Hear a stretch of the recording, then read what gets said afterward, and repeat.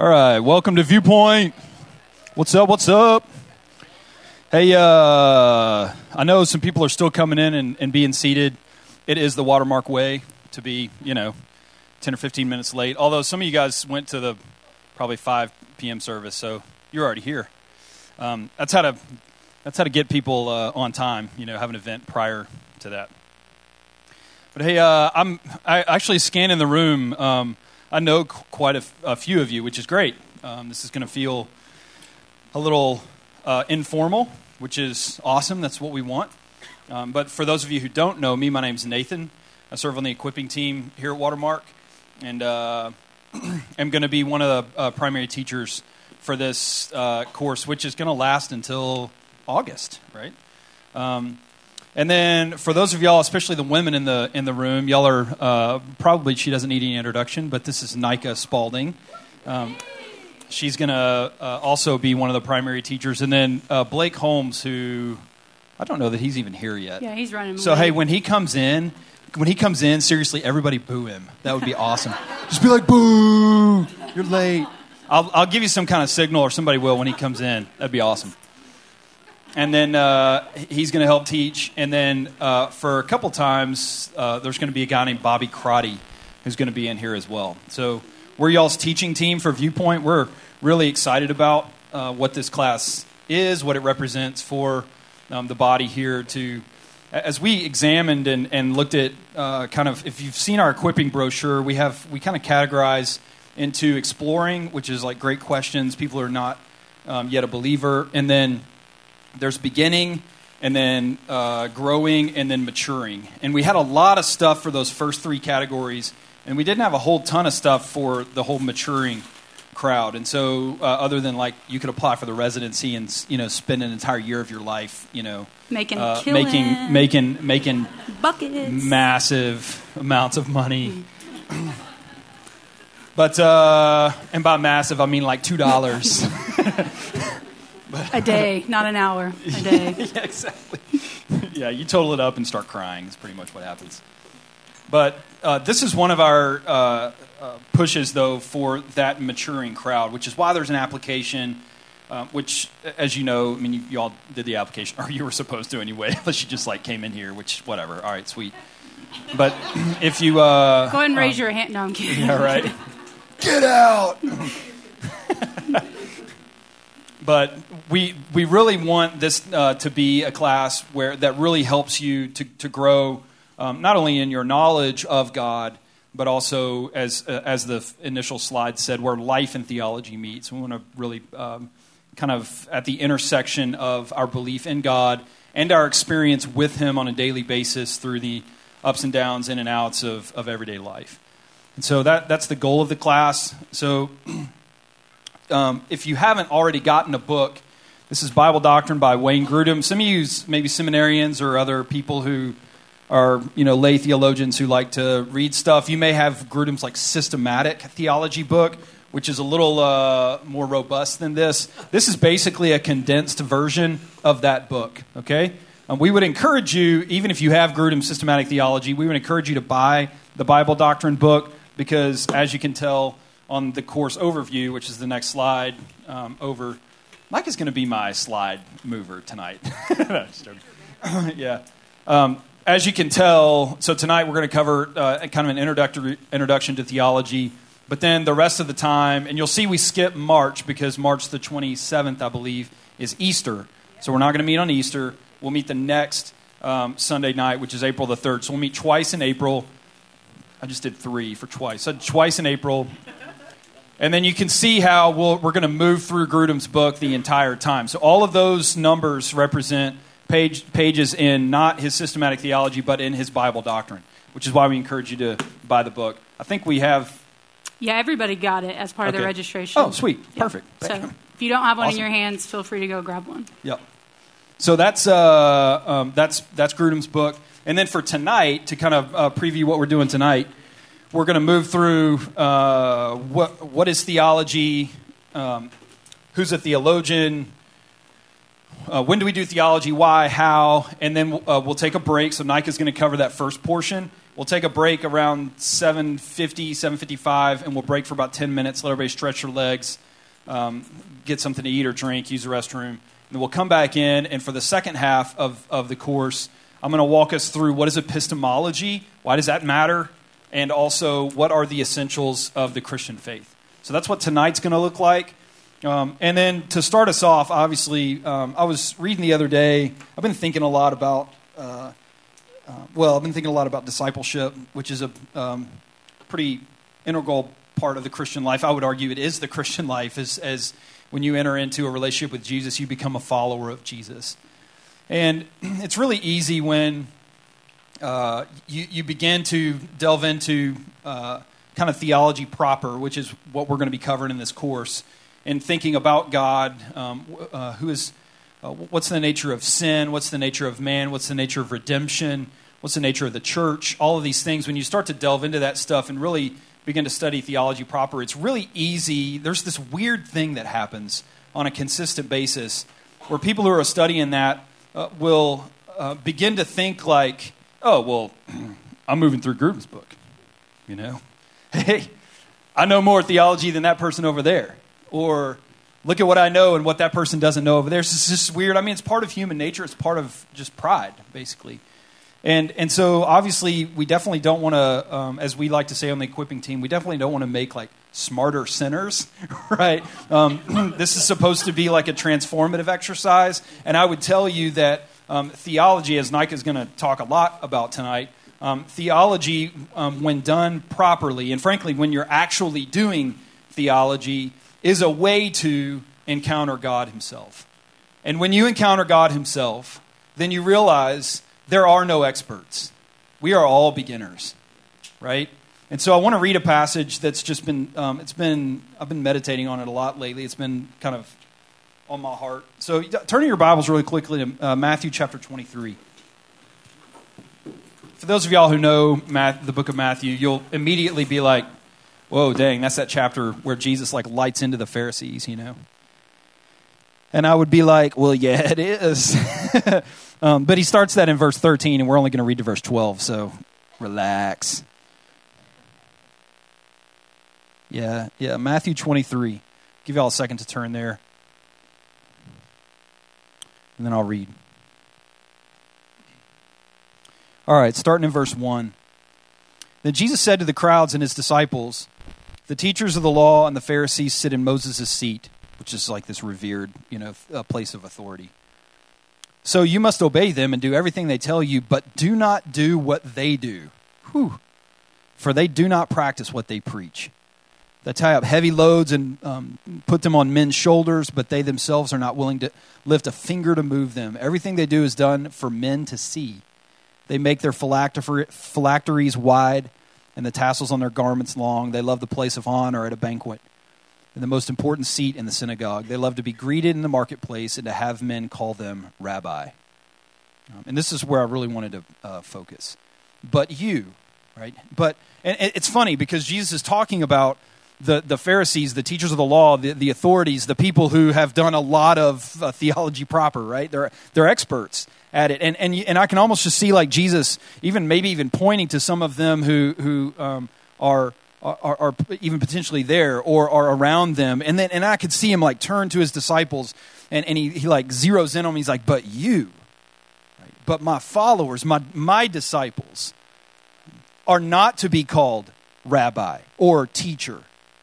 For you only have one master, and you are all brothers. And do not call anyone on earth Father, for you have one Father, and he is in heaven. Sometimes this is confusing to me because, especially in some Christian subculture, which a lot of Christian subculture like drives me crazy, right? There's a whole lot of reasons why that's the case. Some of it's my fault, some of it's their fault, but whatever. But there's this Christian subculture, and in the Christian subculture, sometimes, hey guys, there's Blake Holmes right there.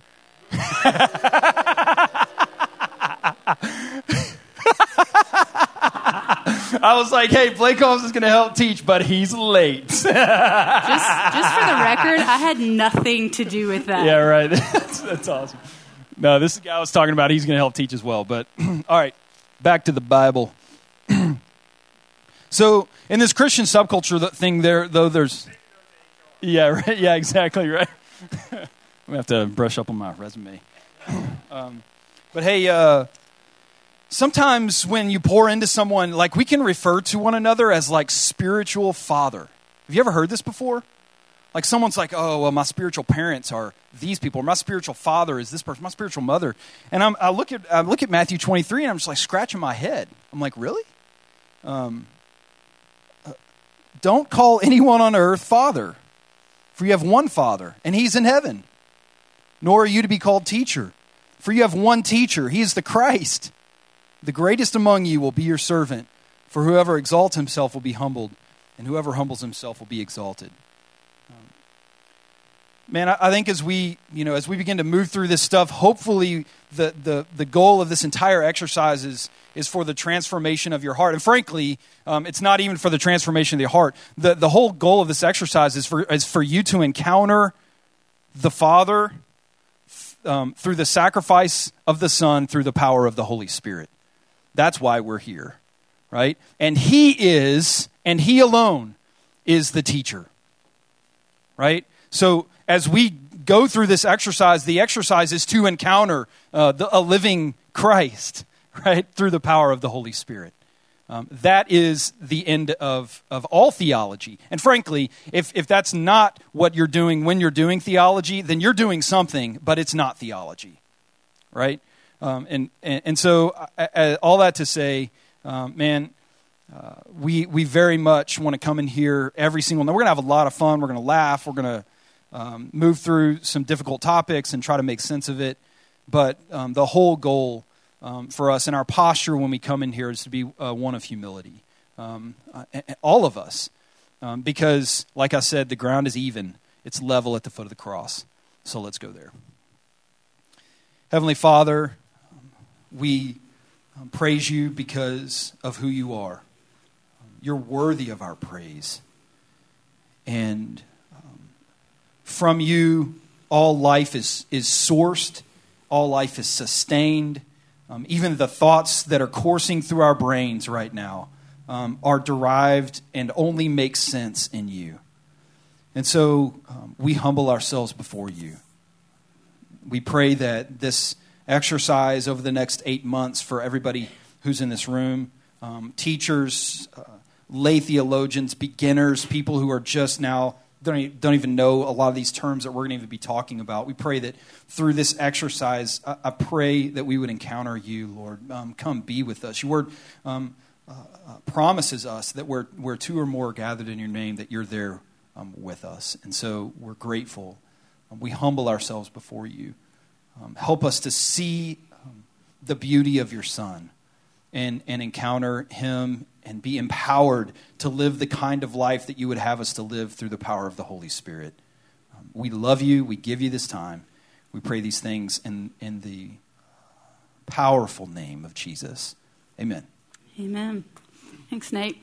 One of the things that I've done in getting ready to teach this class is talk to several of you because you're all my friends. And several of you have said, this is a class that intimidates me, if I'm being completely honest with you. And so part of today is not only an introduction to this topic of theology. If you look, we're going to talk about what it is, who does it, when do we do it, why do we do it, how do we do it. But hopefully it'll take some of the mystery away. My hope when you walk away from here today is for you to go, I know what theology is, and I now know I'm a theologian, if you weren't convinced of it before you came in here. And so that's part of what we're going to do today. And so just some of the ground rules. If you have a question, ask it. I mean, this is going to be your family for the next 8 months, and so it's really bright right here. So if I can't see your hand, just yell it out, and we will engage as we go along because we want to make sure as we're using terms and defining things and moving along that everybody's coming with us because we hope that this hopefully will be an opportunity for you to go, man, theology is practical, theology is manageable, and it's something that I enjoy engaging in the practice of doing. And so let's just start out with what is theology? Webster, who is a theologian in his own right, defined theology as the science of God or of religion, the science which treats of the existence, character, and attributes of God, his laws and government, the doctrines we are to believe, and the duties we are to practice. Divinity, as more commonly understood, the knowledge derivable from the scriptures, the systematic exhibition of revealed truth, the science of Christian faith and life. So real simple, right? I mean, you could sum that up in 4 words, right? No, right? It's complicated. And unfortunately, many people approach theology with this definition in mind that seems like I need now a new dictionary to define half the words that were in this entry, right? We're like, Webster, chill out, okay? And so part of this definition is to show us that this is a lot of times what happens to theologists. People look at it and go, this is something for the really smart folks, the nerds, the ones who graduated top of their Bible class. When in fact, theology is much more simpler than this definition lets on. Theology is simply, as Augustine says, rational discussion which respects the deity. So rational discussion, using your brain, using your mind with respect to the deity, to God, the God that we know, the God of Abraham, Isaac, and Jacob. Millard Erickson makes it even simpler for us, and he says, the study or science of God. You can wrap your mind around that one, right? Study and science of God. Or Charles Ryrie helps us out and says, thinking about God and expressing those thoughts in some way. So what is theology? Thinking about God and talking about it. Everybody good with that one? Do you want to memorize Webster's or this one? Yeah, that's what I thought. Yeah, it's simple. Theology is not some really difficult concept that's only for the theologians and only for those that understand really big words. Instead, it is simply thinking about God and expressing those thoughts in some way. Fairly simple for us. And so then we move on, and Stanley Grenz and Roger Olson wrote a book called Who is a Theologian, or Who Needs Theology? And it says, theology is not, as many wrongly suppose, a kind of esoteric knowledge possessed by a few superior intellectuals. It is simply faith-seeking understanding. This phrase, faith-seeking understanding, is one that goes way far back in the history of Christianity. In fact, Anselm of Canterbury, who was a theologian around 1100s, right, Nate? He was one of the guys that used this term. And what it means is simply that I believe, so help me understand. I believe in you, God, so help me understand more about you, more about your word, more about what you've decreed, more about the world you've created, and all of this stuff. It's not for those who have some mysterious knowledge of the deity. In fact, it's for everyone, which is why we love that you guys are taking this class. This is what we're supposed to be doing. If we say that we're serious about the Lord and we're serious about our faith, then we need to be serious about theology, which is just to say we're serious about knowing and talking about God. We're serious about our faith being accompanied by understanding of that faith. And so we'll look at what it looks like to have faith without understanding, and nobody wants to recommend that. And so if that is the definition of theology, then it naturally lends itself, who is a theologian? Well, I hope you've already answered that in your head, that, well, then everyone is, right? Who's a theologian? Well, it's anyone who's asked the question, who am I? Right? Because if you're asking the question, who am I, you can't answer that question apart from knowing who God is. Not if you have the right answer. If we're made in the image of God, which our scriptures tell us that we are, then who we are is deeply rooted in who God is. We go on and we ask the question, why am I here? Your purpose in this life cannot be revealed without first knowing who God is, because your chief end and your chief purpose in this life is to glorify God. So to this question, who is a theologian? A theologian is anyone who asks ultimate questions, right? And this may be like really simple and oversimplified, but that's part of our point in this. Everyone's a theologian. Everyone. How we answer these questions and the ability to answer them will determine how good of a theologian we are. But you are, in fact, a theologian if you have thoughts about God and thoughts about, if you want to talk about him. So this source is really great. The question is not who is a theologian. The question is, what kind of theologian am I going to be? Are you going to be a good theologian or a bad theologian? This is a more accurate question because, as one writer put it, not all theologies are equal. Who is a theologian? Everyone. So the question isn't, are you one? The question is, are you a good one? So how many of y'all read the article? I'm kidding. You don't have to raise your hand. But good job. That was actually really encouraging. So thinking back to that article, there's a reason why we sent it to you. What in that article is speaking to what I'm talking about right now? Thinking back to making and begetting. Anybody? Don't be shy. There's only 100 of your best friends in here. No? Oh, there's just chatter. No? Yeah, so thinking about the article from C.S. Lewis, Making and Begetting, what does he say about theology that pertains to what I'm saying right now, that everybody's a theologian? I'll read it to you. Turn to page 155. If you look at page 155 in the paragraph in the middle of the page, this is part of why we sent this article to you. It says, in other words, theology is practical, especially now. In the old days, when there was less education and discussion, perhaps it was possible to get on with a very few simple ideas about God. But it is not so now. Everyone reads, everyone hears things discussed, everyone tweets. Consequently, if you do not listen to theology, that will not mean that you have no ideas about God.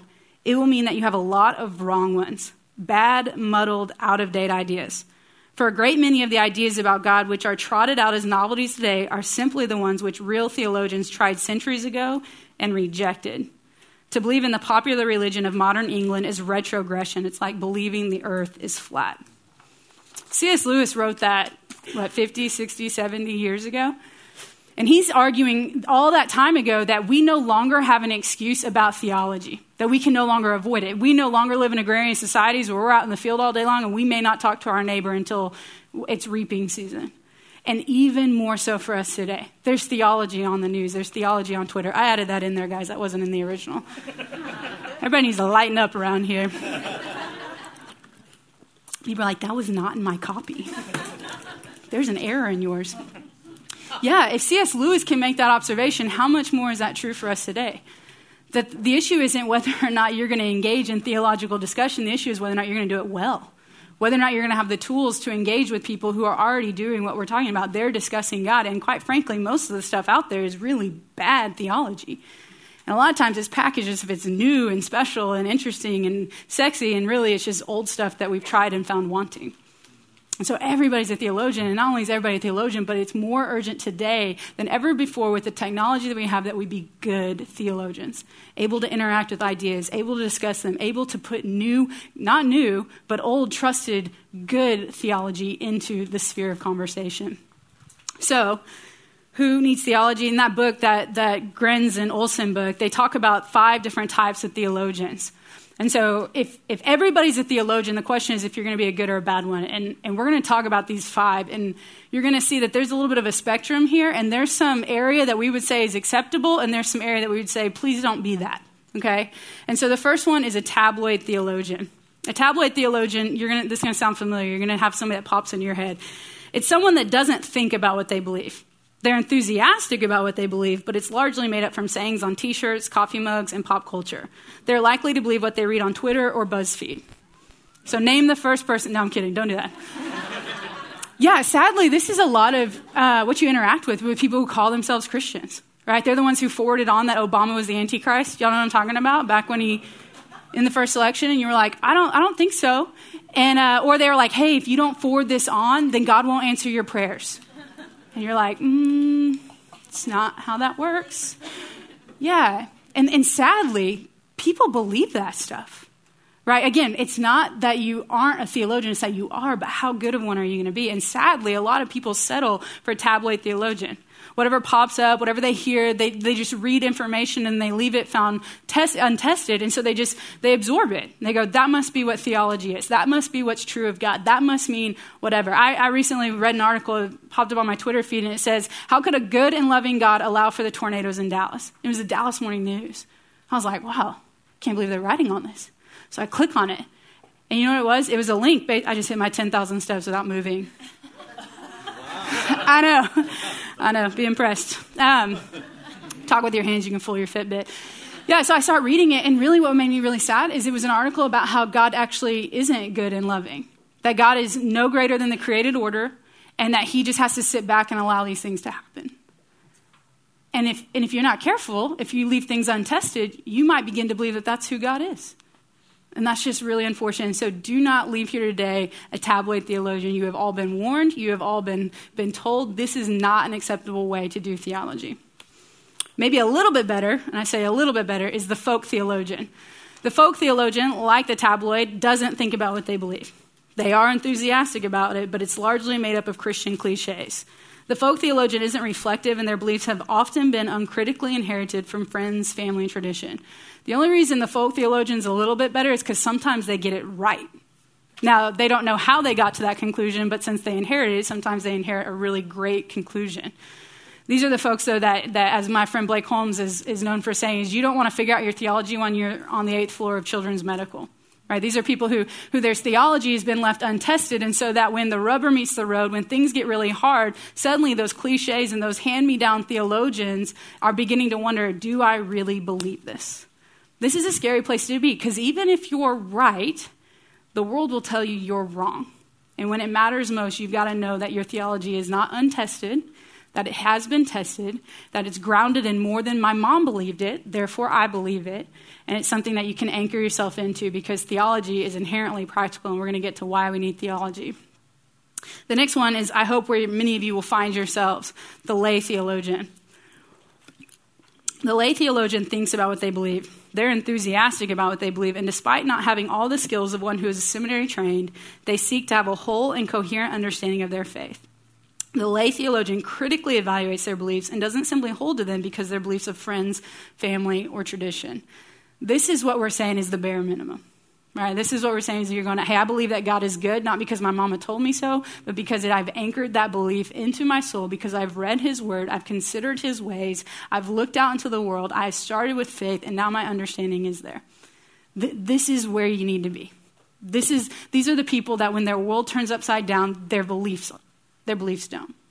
And so this is where we would say we want at least everybody in here as a lay theologian. Again, it's not whether you are a theologian, it's whether you're a good one. Then there's ministerial or professional theologian. I combine them. So ministerial, think of people in ministry. Professional, think of those who are teaching at a seminary level. But the ministerial theologian thinks about what they believe. They're enthusiastic about it, and they're likely involved in pastoral and or preaching ministry. They're practically aware of the value of knowing what they believe as to pass it on to others. Unlike the lay theologian, they have a working knowledge of the biblical languages, the history of theological development, and can find their way around commentaries, lexicons, journals, etc. More than simply critically evaluating their own beliefs, the ministerial theologian also has a strong grasp of other competing theological beliefs. For some of you in here, we hope that you'll get a taste of what we're doing, and then it'll inspire you to continue on, to learn more, to grow more, to not only go, I can define Calvinism, but I can also define Arminianism, and we'll get to that later. I can not only defend my pre-tribulation view of the rapture, I can be sensitive to the post-tribulationists as well. And so... Amen. Yeah. He's wrong, but it's okay. I'm just kidding. Hey, I got the mic. Yeah. I'll be leaving the room. Yeah, these are the people, though, that you go, hey, when it's time for me to ask some really heavy questions, or I really need to dive into something, these are the people you think of. These are the ones you go, hey, help me wrestle through this, because they're not going to give you just one side of it. They're going to really help you. Then on the other extreme end is the academic theologian. The academic theologian thinks about what they believe and beliefs in general. However, their study can often remain in the realm of thinking. That is extreme reflection and speculation. The academic theologian's work is often directed predominantly to other academic theologians. These are the people that when people normally say theologian, this is who they're thinking of. The guy who's hanging out in his ivory tower, unable to speak to the common man because he's so busy speaking in theological terms that you're like, supralapsarian. I'm sorry, what did you just say? This guy, I'll be really honest with you, I didn't encounter a lot of these guys when I was in seminary. I encountered much more of the ministerial and professional academician. And what I'm saying is many of our seminary professors are guys and gals who also were involved in the local church. We're also pastoring. We're also preaching. I would say that this is an extreme view of theology, and that while it is important that we have people that study to that extent, they should not be the norm. The norm should be found somewhere in the lay and ministerial theologians. And so when you think about this, think about it as different approaches to medicine, right? So you have like cold sweats and you're cold and you got a fever and all that, and you get on WebMD, and WebMD is the tabloid theologian. You end up with cancer no matter what you type in, right? You're like, I was playing basketball, I heard a loud pop, I'm limping, and they're like, oh, thyroid cancer, yeah. Okay, that is just not good. You also don't go to the neurosurgeon when you have a headache, right? I mean, unless you have like somebody referring you to the academic theologian. So when you think of this in terms of what kind of theology do you need, well, sometimes you need to stay in that lay area. And then other times, there will be times where it demands that some people need to be ministerial. We need people to be scholarly. We need people to engage in all of that. But I'm just saying, at a minimum, guys, be people who think critically about what you believe. And the fact that you're in here tonight tells me you already do, which is hugely encouraging. And so this class was a little bit of a twinkle in my eye not too long ago, so it's really fun that it's here now. So if you haven't grasped it yet, I'll just sum it up for you in Ryrie's words. Theology is for everyone. Indeed, everyone needs to be a theologian. In reality, everyone is a theologian of one sort or another, and therein lies the problem. There's nothing wrong with being an amateur theologian or a professional theologian, but there is everything wrong with being an ignorant or a sloppy one. And so may it never be said of us, may it never be said of anybody in this room, if this is a pursuit that means we think about God and we talk about God, it deserves nothing less than our best. And so that's what we're going to do over the next 8 months. So the question is, when do we do theology? Well, you'll be a little surprised when I tell you all the time. We do it when we think about God. We do it when we share the gospel. We do it when we interpret the Bible, when we get sick, when we plan for the future, when we choose school for our children, when we vote, when we attempt to deal with our sin lives, when we decide on who to marry, when we decide what to buy. Why? Because theology is inherently practical. Nate talked about this earlier. The reason why we do theology, now look, in and of itself, it is a great conclusion to think well about God. There is intrinsic value to that, to think well about God. But part of what naturally happens when you think well about God is it affects the way that you live. So part of why we do theology is so that we can interact in the world that we have been given by God, the people that we've been given by God. So how do I know? So let's just pick one. We'll do when we vote. So why does theology matter when we vote? Well, I mean, you have candidates, some of which will tell you that the body inside of a woman is just tissue. And the woman has every right to terminate that life. And there will some that will tell you, no, there is a life in that woman and she does not have the right to terminate that life. What does it matter? Well, it matters because if you think well about God and you think well about his scriptures and you realize in Psalm 139, he tells you, I've knit people in their wombs, that they're fearfully and wonderfully made. From Genesis 1, we know we're made in the image of God, and we know that we don't have the right to terminate life from the Ten Commandments, right? Theology matters. It's so much more than which candidate do you like and which one's going to survive like the 4 years. Have y'all seen those memes that are going around about how they age 4 years? And like poor Bernie Sanders, like the guy is already ancient. Yeah, I'm like, I don't know if he's going to make it. Whoever he picks for the vice president, we should really evaluate. Yeah, it's so much more than that. It's so much more than who can debate well. It's so much more than, I don't know, whatever you're evaluating. How do you go into that little box that we're all going to do very soon, close the curtain behind you, and make a decision for the future of your country, if not for doing it theologically, for doing it based on what you know about God and his truth and what he reveals about it? What about when we decide on who to marry, right? It should be easy, whoever's the best looking, right?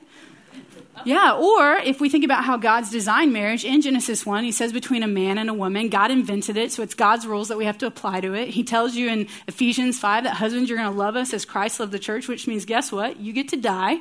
And then women, you're going to love and you're going to submit in the same way that Christ submits to God, which means in every way we follow that pattern. And so who you marry, are you willing to submit to that person? Are you willing to die for that person? Are they at least the opposite gender of you? I mean, these are things that we need to take into consideration. If it's God's rules and it's God's design and it was God's invention, it was God's covenant, right? Theology is inherently practical. It's in everything that we do, which leads to the next point of why we do it. We do it because it is how we develop a worldview. A worldview is the means by which we observe, interpret, and interact in the world that we live in. Theology is what creates these presuppositions that we take to every incident, every decision, every situation we come up against. This is where theology comes into play. So how do we define a worldview? Well, James Sire says it like this. A worldview is a set of presuppositions, which are assumptions which may be true, partially true, or entirely false, which we hold to, consciously or subconsciously, consistently or inconsistently, postmoderns, what, about the basic makeup of our world. Yeah, the truth is how we interact with things, we have presuppositions that we bring into it. You know that, right? Because you meet the guy who hates all women and they think they're inferior, right? And how do you get around him? You're like, ugh. And awkwardly so is the woman who hates all men. They have the presupposition that women are better than men. And you interact with them, you're like, wow, that was really unpleasant. And I have no idea what just happened. Because really it has very little to do with you. It has to do with the fact that they have a presupposition about how they interact with the gender in front of them. And we have these, whether consciously or subconsciously. And postmoderns, they're really inconsistent, right? It's part of why they're like, you kind of want to just grab them and sit them still. And you're like, are there absolute truths or not? Like, please stop shifting. Yeah, these are the things that we bring to all the decisions that we make in our life. And theology plays into this because your presuppositions are either going to be based on God and his truth and what you believe about him, or it's going to be based on something else. Can I make one real quick? No. I'm just kidding. Hey, just on this point right here, I think it's extremely important because you can't just when you're talking about presuppositions, you can't just come to it and say, "Well, the Bible says this, and so I'm going to believe it." Presuppositions run way deeper than just what the words say on a page. Right? Our presuppositions are built from our first conscious moment all the way up until now. They're influenced by how you were parented, where you were parented, all the brokenness in your life, the brokenness of other people who are influencing your life by your own brokenness, by your own sin, by your own view of God. All of it. It's crazy complicated, right? And so when you think about presuppositions, don't just think about, oh, well, the Bible says this and I believe it, because a lot of times, guys, the Bible says stuff and you believe it up here, but you don't believe it in here. Right, and so it's a deep healing process. You'll encounter this all the time, which is one of the reasons in our postmodern society people flip-flop all the time, because they know what they should believe, but they don't actually believe it. So just a point I wanted to make. Yeah, on that's that. great. It's really great. Chuck Colson defines it as it is simply the sum total of our beliefs about the world, the big picture that directs our daily decisions and actions.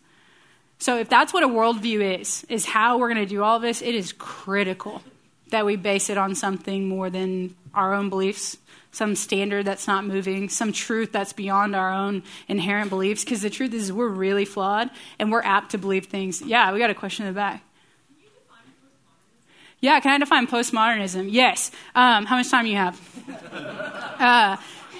Yeah. So this is a great question. So postmodernism, when you think about modernism, so we'll back up. Modernism was really this time in scholasticism when universities were being built, when sciences were becoming just absolutely tantamount in society. And so people began to study and to learn and all that. And it really came about when technology was advanced, after the printing press, after all of this stuff, universities were able to be born because people were doing more than just agrarian society. So that was modernism, where science ruled the day. What I can see, what I can observe, what I can touch, what I can feel, whatever I can calculate and experiment on, that is truth. That's how we're going to know what we know.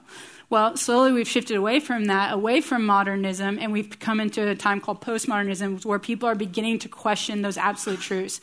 They're beginning to question the realities that we can measure and weigh and all that. And in some ways, it's a really great thing.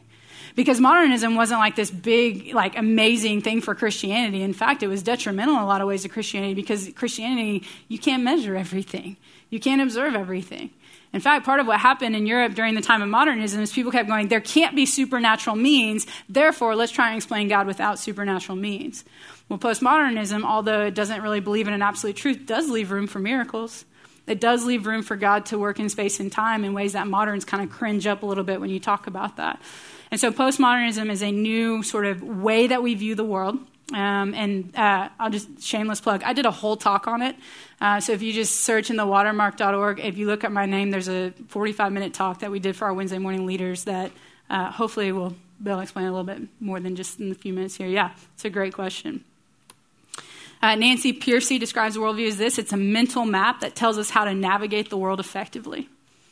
So, it's critical that we have a good worldview. It's critical that our worldview is based on something beyond ourselves, beyond even the education that we received. I went to OU, so no hope for me. So then the question is, how do we develop a biblical worldview? Well, first step is that we must first think Christianly. Nancy Pearcey says, thinking Christianly means understanding that Christianity gives the truth about the whole of reality, a perspective for interpreting every subject matter. What do we mean by that? All truth is God's truth. Let's expand on that a little bit more. We must begin by being utterly convinced that there is a biblical perspective on everything, not just on spiritual matters. The Old Testament tells us repeatedly that the fear of the Lord is the beginning of wisdom. Similarly, the New Testament teaches that in Christ are all the treasures of wisdom and knowledge. We often interpret these passages to mean spiritual wisdom only, but the text places no such limitation on the term. Most people have a tendency to read these passages as though they say that the fear of the Lord is the foundation of a religious knowledge, writes Clauser. But the fact is that they make a very radical claim, the claim that somehow all knowledge depends upon religious truth.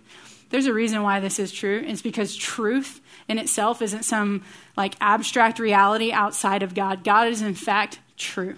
and he's the beginning of truth. It was consummated in Christ's life in the same way that Christ does not love us. Christ is love. Christ does not simply tell the truth. Christ is the truth. He's the way, the truth, and the life. Therefore, anything that is true emanates from God.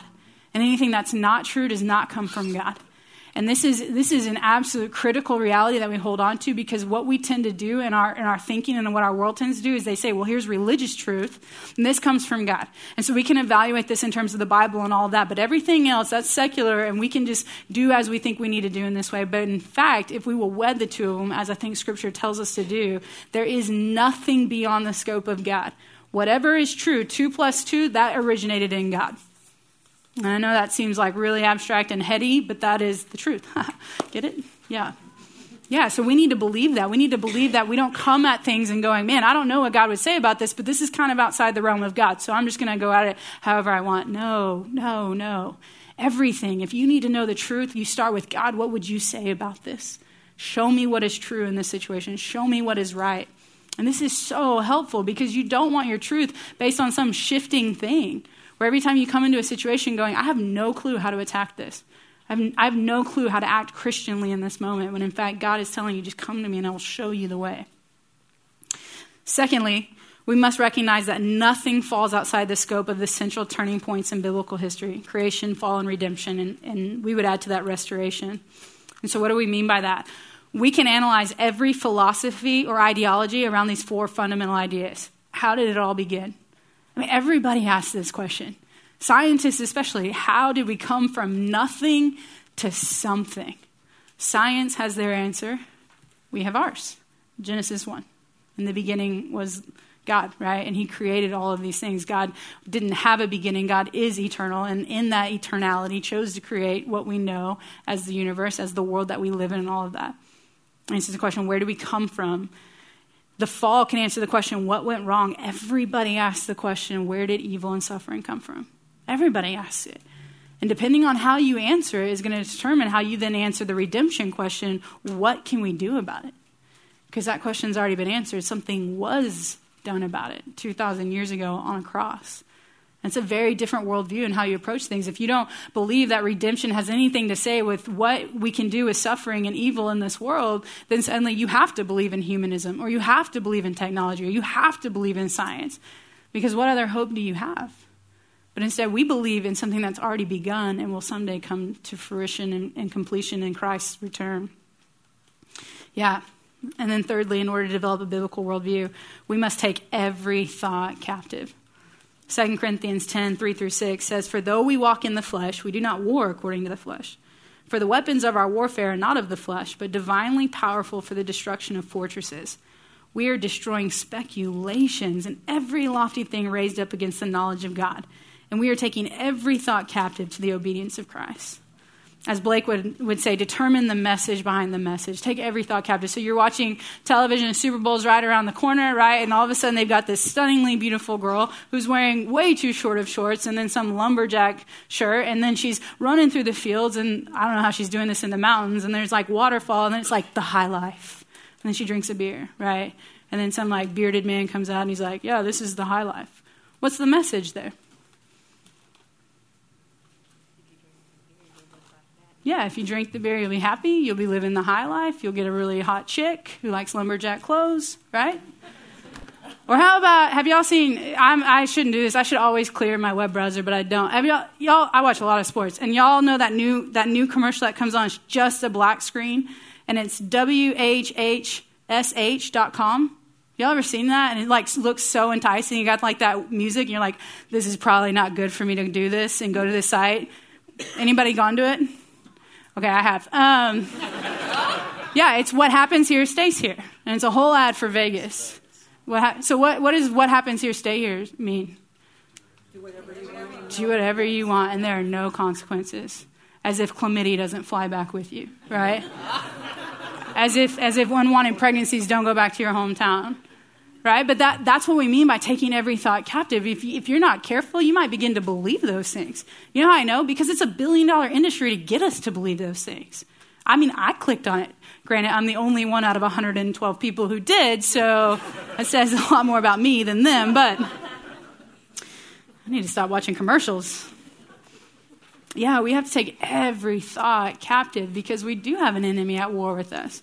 We're not fighting against just flesh. We're fighting against our minds. We're fighting against what it is that we believe. What is the truth that we take to every situation? And is it based on something outside of myself? Is it based on a truth that cannot change? Because God is immutable and he is true. Who needs theology, we ask? Well, the answer is clear. Everyone does. Theology seeks to clarify and articulate Christian doctrine, but its goal is wider. Christians engage in theological reflection so that their lives might be changed. Theological reflection ought to foster godly spirituality and obedient discipleship. Indeed, good theology will make believers stronger, better informed, and consequently more effective disciples. Therefore, we must add to our earlier definition of theology. Christian theology is reflecting on and articulating the beliefs about God and the world that Christians share as followers of Jesus Christ for the sake of Christian living. If you haven't caught it yet, theology is inherently practical because our ideas about God will ultimately shape our actions towards God and others around us. And so if our theology is grounded in truth, grounded in Scripture, grounded in who God says he is and who God says we are, man, wouldn't our lives be radically different than somehow they are now? So, how do we do theology? Well, there's a lot of ways you can do theology. One of the ways that you can do it is systematic theology, which is what we're going to do in this class in the next few months as we come ahead. Systematic theology just means, what does the whole Bible teach us today about any given topic? So imagine you come across a garden, it's got all these plants in it, you're a botanist, and you're like, okay, I want to study all the cucumbers. I want to know what all the cucumbers are doing. I want to know everything about them. I'm only going to study the cucumbers. That's systematic theology. You could come in and go, I just want to know this square footage right here, but that would include, the cucumbers, the tomatoes, the whatever. And so, as Blake Holmes told me the other day, he's also the master of metaphors, just so you know. He says, if we look at a whole garden, let's gather all the tomato plants and observe, interpret, and apply what we learn about just the tomatoes. That's what we're going to be doing. So in the next few weeks, or next few months, so we're going to do the doctrine of the Word of God. We're going to look at doctrines like inerrancy and inspiration. We're going to say, okay, what does all of Scripture have to say about the Word of God? What does all of Scripture have to say about God in the next month? What does all of Scripture have to say about redemption, and so on and so forth? Okay, which is different than some of the other ways that you can attack theology. Just so you have a working definition of these terms, we added this in here. So as opposed to systematic theology, you could do historical theology, which is just the study of how Christians in different time periods have understood various theological topics. So what do I mean by that? Well, how did the first generation after the disciples understand baptism? How did the next generation understand baptism? How did the people in the medieval times understand baptism? How do we today understand baptism? That's historical theology. How do we look back 2,000 years or 3,500 years and understand how people define those terms? Another way you can do theology is philosophical theology, which is studying theological topics largely without the use of Scripture, but using tools of reason and logic to draw conclusions about God. We actually do this more than we realize. So I know that in Watermark especially, we love our Bible, and so you probably just read that and you're like, well, those people are clearly whacked out. They're not. There are ways to make conclusions about God without Scripture if your conclusions match Scripture, if that makes sense. We could also do apologetics, which Nathan on Monday nights does his Great Questions ministry, which is making a defense for the truthfulness of the Christian faith. And while that is important, that's not what we're doing in here. Or we can do biblical theology, which is studying how a particular author, so how does Moses talk about prayer? How does Moses talk about whatever? Or how a book, so how does Job talk about suffering? Or even just a testament, how does the Old Testament talk about prayer? We're going similar to that, but one step bigger and going, what does all of Scripture say about X? What does all of Scripture say about Y? And so that's what we're going to be doing in the months to come. So any questions so far on theology, how we do it, why we do it, where do we do it, when do we do it, how long do we do it? I think I covered most of them. If not, we will take you want to give them 5 minutes or 10 minutes? Any questions? I just want to give adequate space for you guys to respond. That was a couple of major points, but a lot of stuff. So, any questions? Any brave soul? Okay. It's 7:50, right on the dot. So, be back in here at 8 o'clock. All right. Simmer down. Hey, it's awesome. Hey, if you're out in the lobby, come on back in and join us. or not, whatever. Hey, as you just heard Blake shout out, I understand we rib each other a lot, which is a lot of fun. That was, I also am now realizing, like, I know a lot of y'all don't really know that. So, Blake's my boss. He doesn't like to be called the boss, but that's what he is. So, that was all in good fun when he came in. You guys are really going to enjoy when he teaches. So I want to shift gears a little bit and start talking about epistemology. And some of y'all are like, oh, what? Some of y'all are like Gesundheit, epistemology. And epistemology is just a big kind of $500 word that talks about the study or the theory of how we know what we know. So it's the nature and grounds of knowledge. So it gets at when someone makes an assertion, any assertion. In fact, we use this a lot on the Great Questions team. Some of y'all may have heard because you've been in different equipping deals where we use the Columbo tactic. And the Columbo tactic, the very first question in the Columbo questions is, what do you mean by that? The second one is, how did you come to that conclusion? Okay, that is an epistemological question because you're asking the person who made the assertion how they know what they know. Now, frankly, most of the conversations you're in with people, the vast majority of the people, if you just ask them the very first question, what do you mean by that? They don't even know that, right? So if you're ever caught and somebody's coming at you now this is getting into like apologetic deal, which I don't want to do that, but Nika said we're not going to do apologetic theology, and I'm like, bull. So if somebody's coming at you, it's a really easy, like, stay calm and then just be like, hey, that's an interesting assertion. What do you mean by that? And just watch them crumble. But then if they do know what they mean by that, then the second question, the epistemological one is, hey, how did you arrive at that conclusion? It's a great question. It's an inviting question. You're asking people to disclose more about what they believe, which typically people love to talk about themselves. So they will.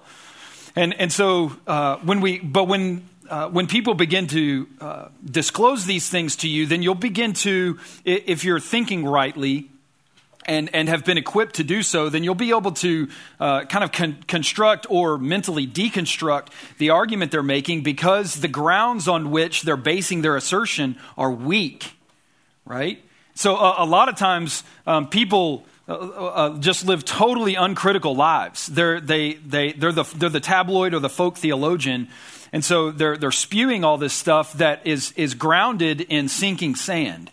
Are you tracking with me? And so when we think about epistemology, and frankly, unfortunately, there's probably even represented in this room, right? In various aspects of our lives, areas that we believe that we hold to be true that we have either only lightly critically thought about or not, or have totally ignored altogether. But man, we hold this truth to be self-evident, right? I mean, we're writing a, constitution on it, and yet we haven't thought about, I wonder why I believe that. Well, epistemology is the discipline that gets at that. So there can be various influences on knowledge, okay? I mean, these are just a few that off the top of my head are like, man, these are major ones, right? Culture is a huge one. Whatever's going on in the public square, whatever people are talking about in the Twitter sphere or Facebook or even just, at work. I mean, on the news, the messages that are coming at us from culture can absolutely influence what you believe. And so culture is a huge one. I would say even behind culture and at the root of a lot of this are spiritual powers, right? You have Ephesians chapter 2, verses 1 through 3. And I'll continue to talk, but as I'm talking, someone turn to Ephesians 2, 1 to 3 and be ready to read it, okay? So just somebody do that. Spiritual powers, the spirit, the world, the flesh, the enemy. Look, I stood up a second ago and interrupted Nika, which I apologize because that was her time, but you're welcome to do the same thing with me. Whatever. No. So, but it's, presuppositions. We are so complicated as human beings. We're so complicated in our emotions, our experiences, our intellect. All of these things, in other words, we don't think in a vacuum at all. Okay, we are a melting pot of all kinds of things that are all thrown together, stirred up, and then it's like, okay, now try to live your life, with some semblance of sanity. And yet there are all of these things that come into play. So somebody read Ephesians 2, 1-3 really loud. Just go. As for you, you were dead in your transgressions and sin in which you used to live when you followed the ways of the world and the rulers of the kingdom of the air and the spirit who is now at work in those who are disobedient. All of us also lived among them at one time, gratifying the cravings of our flesh and following the desires of thoughts. Like the rest, we were by nature deserving of wrath. Yeah, so in that one passage you have the world, the flesh, and the enemy or Satan, right? And so again, you have culture, you have your own flesh, which is predisposed, as we'll get to when we talk about the nature of sin and man. We are predisposed to, if left to ourselves, we will go after that. And not just go after it like, that might be a good idea. We're like, I want it, give it to me. And so you have those influences. You have all of those things are influencing what you believe. This is why, especially if you serve in ministries like Regeneration, when you'll see people who get caught into cycles of sin, and then they'll see maybe even a while of sobriety, and they'll get sucked back into the same patterns as before. And you're sitting there going, why? Well, the answer is because it's crazy complicated, right? And the Spirit is moving in all of us to heal the deep-seated aspects, every aspect of us, to redeem us, transform us, and so that truly we are, as Jesus said in the Sermon on the Mount, you are the light of the world. You are the salt of the earth. A city set on a hill cannot be hidden. So praise Him that He's making us that, but it's complicated. Thirdly, your physiological disposition. Some people are born with that are half, the glass is half full, right? Some others are the glass is half empty. I tend to be a half empty kind of guy. My wife is a half full kind of person, right? Come listen to some of our conversations, all right?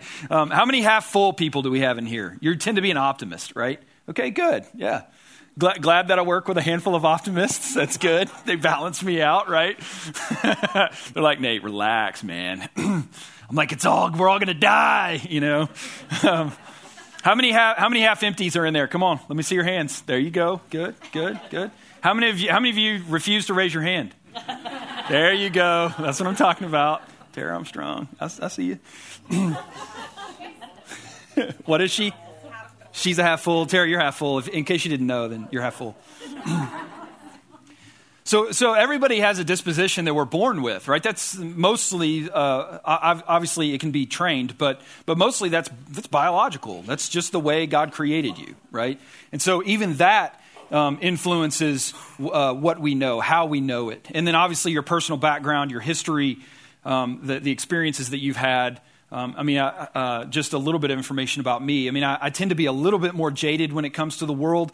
And I have to recognize that I served in the military. I did 2 deployments to Afghanistan. That is going to shape the way that you view the world, right? And so I need to make sure that when I critically evaluate how I view the world, that I'm taking that into account. To be like, hey, okay, that was crazy, but let's temper that because not everything is like that, right? So when we look at sources of authority, though, and as we measure these things and look at what actually is, then I'm going to argue for tonight that they go in this order. Okay, first of all, Scripture. Second, tradition. Third, reason. Fourth, experience. And fifth, emotion. All right, so let's look at the authority of Scripture first. Authority of Scripture. I'm going to do for each one of these, I'm going to do a strength and weakness for them because I think that each of them does have a strength and also has kind of a pitfall that you can fall into if you're focusing too much on this as authority. So obviously, at Watermark, we would hold the highest authority as what? That's right. Good. Y'all get an A, pass the class. Great. Everything else is secondary. Okay. So the strength of this is like it says, that Scripture is the final authority for Christian faith and practice. Why is that? So someone might be like, well, that's an interesting assertion. What do you mean by that, right? How did you come to that conclusion? And what we would say is, well, Scripture testifies about itself in 2 Timothy chapter 3, verse 16 and 17, that all Scripture is God-breathed.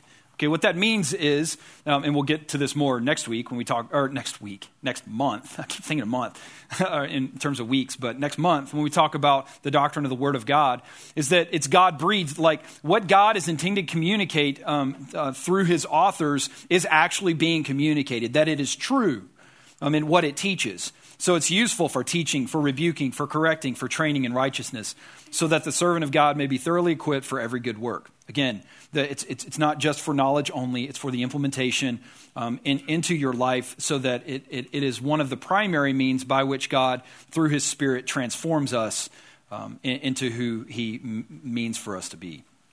The danger of this, and this is a big danger, okay, big neon sign flashing at you constantly, is what I would call an isolated hermeneutic. Again, hermeneutic is like, y'all are like, what in the world is a hermeneutic, right? Well, if I had a little more space there, and probably I should anyway, just change it. Hermeneutic is just the method by which you study the Bible, okay? It's your interpretive method by which you discern what the Bible is actually saying.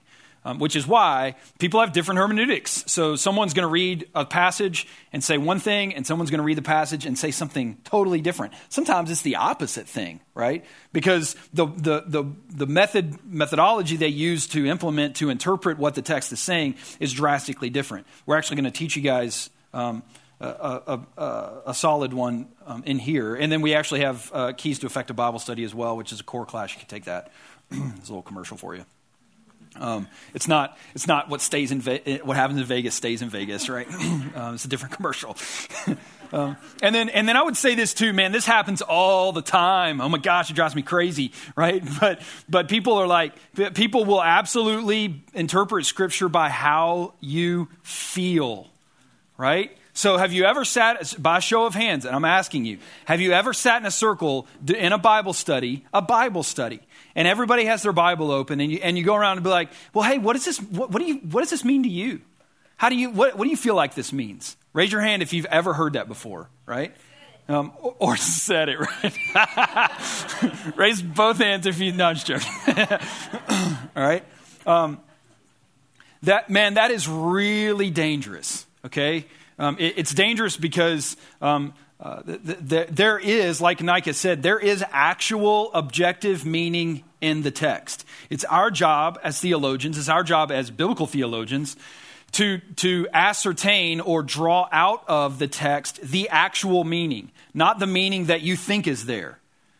And again, understanding contextually that the meaning you think is there is influenced by your personal disposition, your influences that have played into your mind, your entire life, that have shaped the way that you see the world. It's the lens that you view the world through.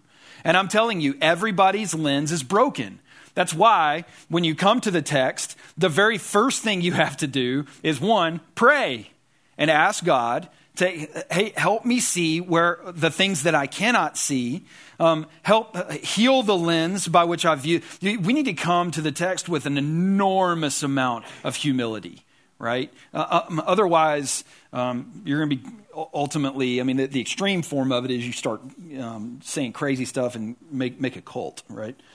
Anyway, so that's the authority of Scripture. That's the strength, obviously, and also the danger. Second is the authority of tradition.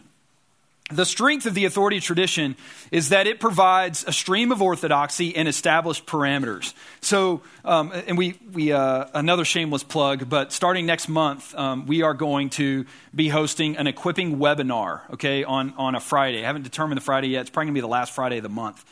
but we did a pilot one, kind of internal to staff this last week, and talked about the, when you come to the text, that this provides fences for you. Like if you're saying something today that has never been said in 2,000 years of established Christian theology, then you should probably not say it, right? Let's be honest. I mean, it's that guy that comes along and says, "Man, I know I now have the corner on the market. This is the thing that's been hidden from us for 1,900, 2,000 years, and now here it is." Right? This is God's word to you, and our answer should be like, "No, it's not." Right? I mean, there's nothing, as Ecclesiastes says, there's nothing new under the sun. I love G.K. Chesterton's in his little book Orthodoxy, which if you haven't read it, would encourage you to read that. But he said, I'm paraphrasing him, but he said, I searched out to find basically true theology to find out the nature of God, and I did this massive lap around all of this stuff, and when I came back to and had finally finished my work and had put a nice tidy bow on it, I realized, oh, that's Christian orthodoxy, right? I'm just affirming what's been affirmed for 2,000 years. And I think that's what tradition gives us. That's why reading the early fathers is so critically important. That's why, not just the early fathers, I mean, pretty much every age this gets into the realm of historical theology, but it helps us. It helps us to not make mistakes. You've heard the old adage, I don't even know who to attribute it to, so I'll attribute it to Blake Holmes. But it just said, hey, if you're not a student of history, then you're doomed to repeat it. Right? And that is absolutely true in the realm of theology. Okay? It's so funny, man, too. You have these guys and gals that a lot of times will get fired up about this new interpretation, and they're so excited, and then they get around people who've actually done their homework, and they let them know, like, oh yeah, that was rejected in the 3rd century, at the Council of Nicaea. And they're like, oh, dang it, if only I would have read the Nicene Creed, And it's like, yeah, if only. Anyway.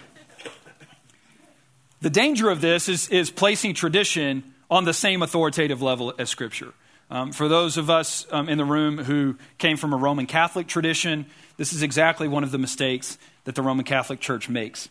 The Catechism of the Catholic Church, 82 and 97, says both Scripture and tradition must be accepted and honored with equal sentiments of devotion and reverence. Sacred tradition and sacred Scripture make up a single sacred deposit of the Word of God, right? And we would say, as Protestant evangelicals, we would say, no, that's not true. Tradition is extremely important, but it is always subservient. It is always, tradition always submits to the authority of the written Word, okay? Thirdly, the authority of reason. Again, reason in and of itself is a gift of God. So the strength of it is when your reason is ordered under God, it provides the framework for piecing together reality. In other words, like I've said multiple times, like we don't think in a vacuum. Like God has given us all kinds of things in our reality, and frankly, even as I opened our time together and prayed, if you heard me and paid attention in my prayer when I said, Lord, even the thoughts that are coursing through our veins, they only make sense in you. Right? That's what I was talking about. Is that the fact that we think at all is sourced in and also sustained by God. Otherwise, what you get in a life apart from God is naturalism, is reason without God. Regarding reason as the chief source and test of knowledge. In other words, you have this, I was listening to a deal today. You'll hear me quote C.S. Lewis a lot because, well, I read a lot of C.S. Lewis. He helps, also is an influencer on me in shaping the way that I think. But he was talking about a conversation he had with a friend of his about the laws of nature. And the guy that he was talking to was like, hey, there is nothing but the laws of nature. Like the laws of nature, drive the way that we live. And in other words, his friend was a naturalist. And Lewis just brought up the point that was like, hey, of all of the things that happen, the laws, every occurrence must fit into a law of nature. And Lewis is like, yeah, it does. I mean, all reality fits under these laws, these standard laws. But the laws themselves cannot produce any event. They're just the rules that actual reality conforms to. Do you see what I'm saying? And so what Lewis ended up saying was, hey, friend, I think the laws of nature kind of helps describe everything except the whole universe, right? And because they're leaving out the very reality that is sourcing and sustaining our experience.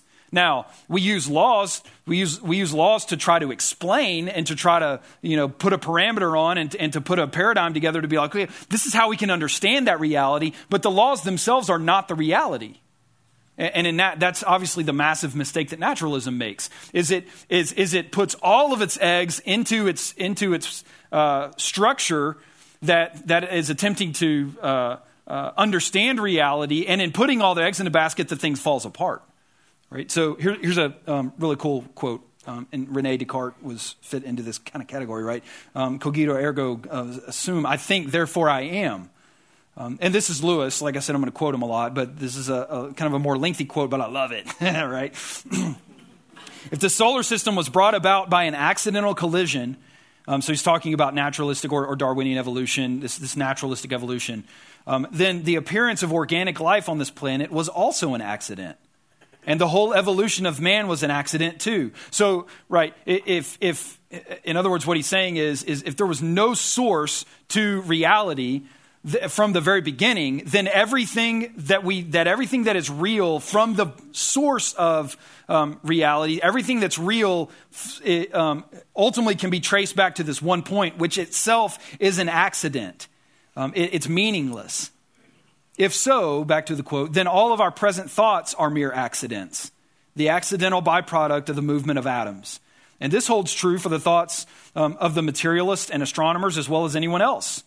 But if their thoughts, for example, of materialism and astronomy are merely accidental byproducts, why should we believe them to be true? I don't see any reason for believing that one accident should be able to give me a correct account of all the other accidents.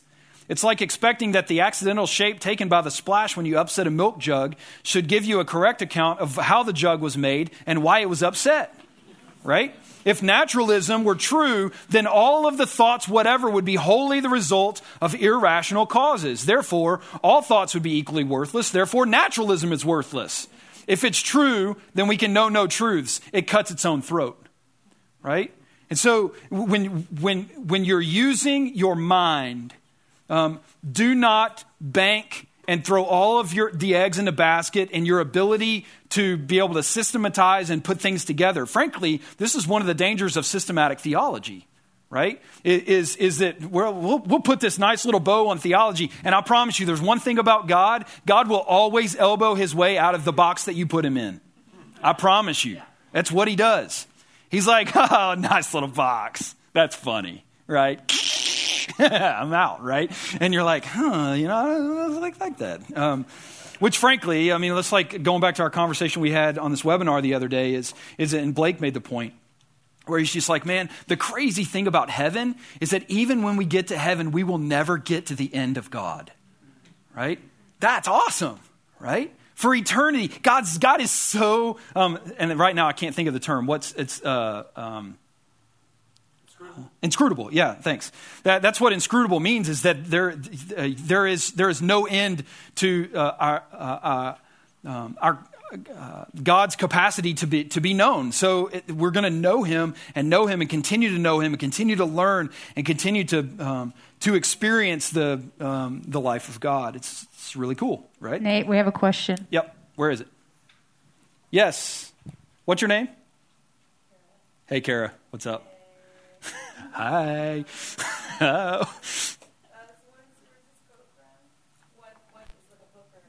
Oh, that book is called God in the Dock by C.S. Lewis. God in the Dock. Someone being in the dock is an English idiom. It basically just means they're on trial. Whoever's on trial is in the dock. So God is in the dock, God's on trial. It's like, in American English, we'd say God on Trial would be the name of the book.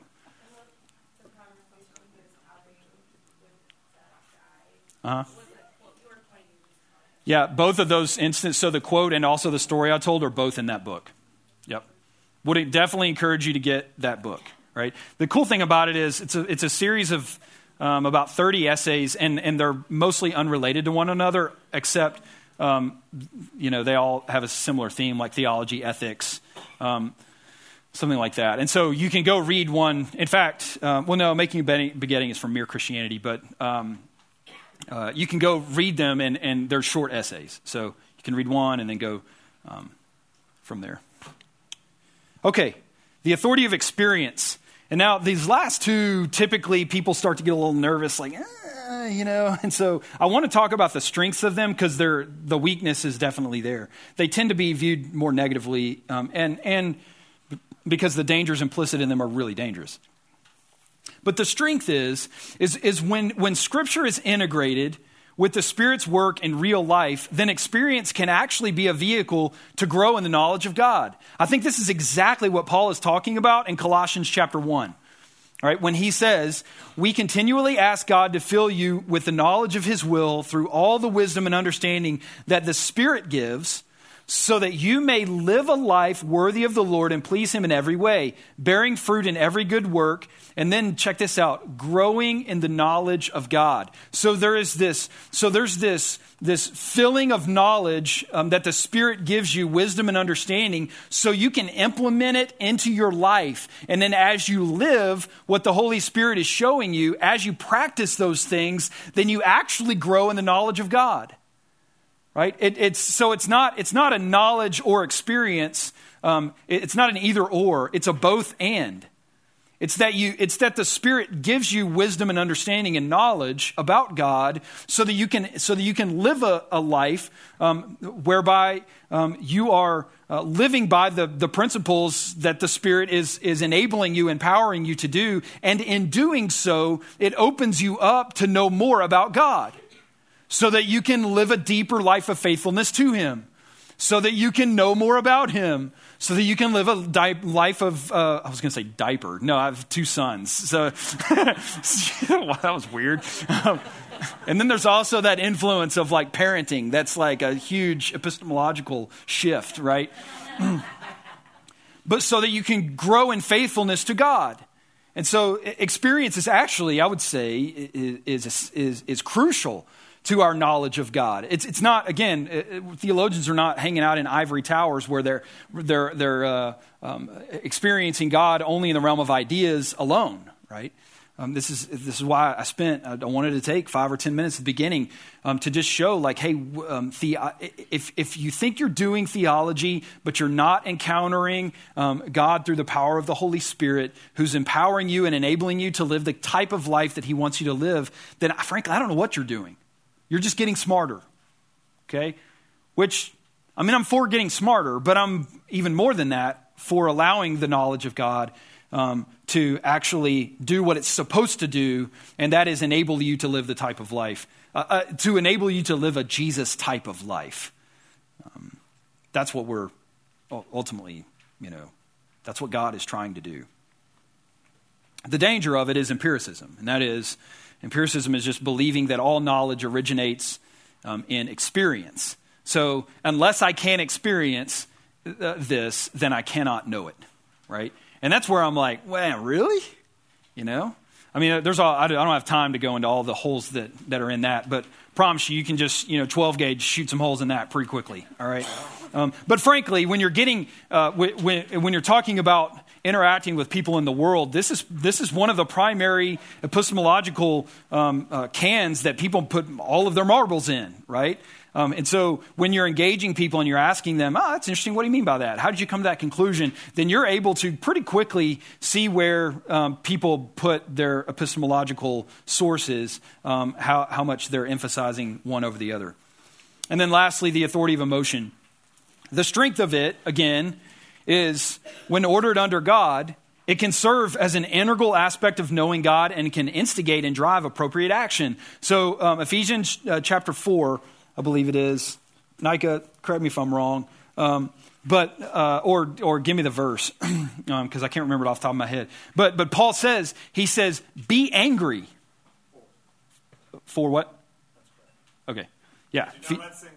Yeah, that's right. He says, be angry. Did y'all know that's an imperative? Do you know what an imperative is? What's an imperative? It's a command, right? He's not saying, hey, you might want to think about. I mean, he's telling you. He's saying, be angry. You're like, seriously? It says that in the Bible? 4:26. 4:26. There you go. Be angry. And you're like, seriously?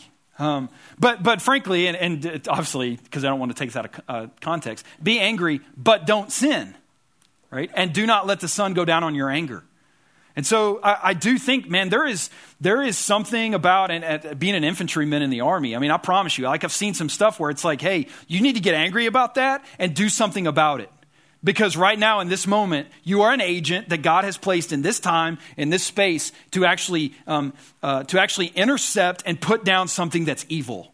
That needs to get you fired up, right? But in your anger, don't sin, right? So emotion can be an integral part of our experience. It needs to be that. But the danger of it is huge, right? And that is emotionalism. And that is believing that your emotion is the most reliable basis for interpreting reality and making decisions. For example, do what feels right to you or be true to yourself. Anybody Seinfeld? Anybody watch Seinfeld, right? Yeah, handful. All right, the rest of y'all repent. All right. Have y'all seen that episode where George decides he's gonna be opposite George, right? He's like, I'm so sick and tired. Every single decision I ever make is horrible, so I'm gonna do the opposite of what I would do. And he turns into this genius. Over like 30 minutes, he's like, an astrophysicist or whatever. I mean, he does the exact opposite, and everything goes right in his life. And while that's obviously, a parody and meant to be humorous, there is something to be said to say, hey, you need to have a healthy distrust of your emotion, right? You need to have a healthy distrust of, man, I really want to. That's why, as we talked about, I don't know how many of y'all went to that Better Together deal last night, but that's why community is so. Such an integral part of the Christian life is that it's going to put parameters on you to be like, hey, I know you want to, but let's step back and evaluate your epistemological paradigm right now, right? And I wouldn't necessarily encourage you to use those words with your community. Y'all are going to show up and be like, all right, tonight we're going to talk about epistemological paradigms, You could just as easily just be like, hey, let's evaluate, how you've come to make this decision right now. For those of y'all who are young adults, and by young adults I mean not unmarried, then I would, sorry. Do what? Did I say not unmarried? Okay. What I meant by that was unmarried. And even then, it was probably a better way to say that. But I'm just thinking about all the single folks in the room. And I remember being single. Single was fun. Single was complicated, right? It was crazy complicated. I mean, you're like, oh, what's she thinking? And girls are like, oh, what's he thinking? The whole thing blows up in your face. But how many times have we been counseling people who are single, who are making really poor decisions, right? Because of their emotions are so stirred up, right? And so when we're thinking about epistemology, all of these things come into play. So there's the kind of imagery of a tree. And so of those 5 epistemological sources or the sources of knowledge, of those 5, which one do you think anchors all of the branches? So you have branches, obviously, stemming out from the tree, but there's only one trunk, right? Which one is the strongest? Scripture, right? It is, and frankly, if we could turn the picture upside down, the way the world thinks and makes decisions is typically the exact inverse of what I just said. Their emotion determines their experience, determines their reason, determines how they think, determines the tradition that they're involved in, determines, frankly, who is God, right? It's called idolatry. It's exactly what it is. It's exactly the opposite of what we just said. So, and I think it's an appropriate question to ask as we're all sitting here talking about this, is that, look, Scripture is supposed to be the strongest one, but I would ask you, which one's the loudest in your life? Right? If you're sitting there in front of a sound mixing board and all 5 of them are there, which one is jacked up to 10? Right? And which one is like a silent 2? So food for thought. Okay, before we move on, any questions about this? Kara, right? Kara again. Come on, Kara. Send it.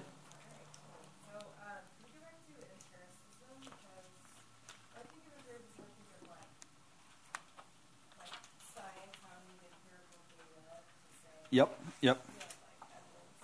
But it's sort of, in this context, it seems like empiricism, it's sort of lacking that element. It's almost like there is no empiricism. You know what I mean? Yep. Is it like, I guess, within, like, in science, empirical data, that's like, this happened. Yep. Like, if it didn't happen, then we can't, I lost my thought. That was fascinating, Kara. I think you're on to exactly reinforcing what I was saying. And by empiricism, I do mean what you can experience with the 5 senses. What's testable, what's repeatable, what fits into the scientific method. And so, but unfortunately, I think a lot of people would in their own experience be like, hey, I just experienced this, so I'm either going to try to make sense of it by experiencing it again, or I'm going to attempt to try to measure it in whatever best way that I can, using my reason to then dictate, okay, now I've experienced this, I understand it, and now that's going to help dictate ultimately, when done in the inverse way, that's going to help dictate who is God. And frankly, you know what the scary answer is to who is God? We are, right? And I think when you study historical theology, you'll see over and over and over and over again. I mean, really, the history of mankind is God, but we're trying to be God instead, right? And so, it takes a movement of the Spirit to actually convince us that we're not God, which is why it says, and the Spirit draws them, to Himself. Okay, anybody else? Okay, good. Nike, you want to come back up here?